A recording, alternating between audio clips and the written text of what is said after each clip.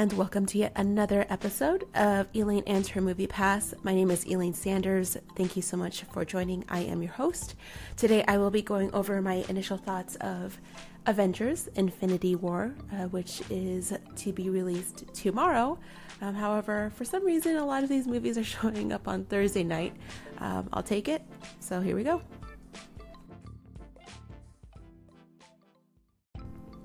My initial thoughts of Avengers Infinity War was that this, hands down, was going to be a movie that I would watch. I am a big fan of all the superhero movies, and when they can actually come together and fight one universal enemy, all about it.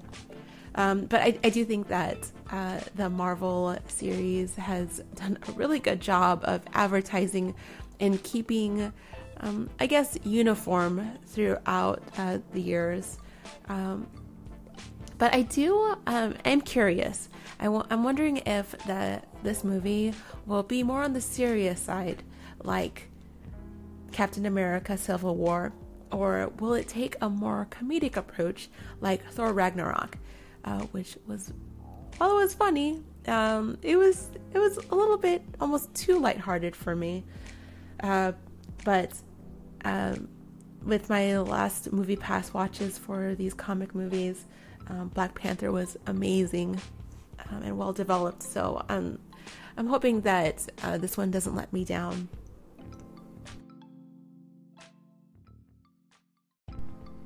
So another thing about this movie is, I was researching it this morning, is that this movie is actually 2 hours and 30 minutes long.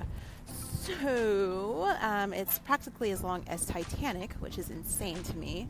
So I think I'm hopped up on enough caffeine to get me through a showing of this film. Exciting. Anyways, there you have it. My initial thoughts of Avengers Infinity War. We were already having issues trying to get tickets, but luckily we were able to find a semi-older theater that plays it.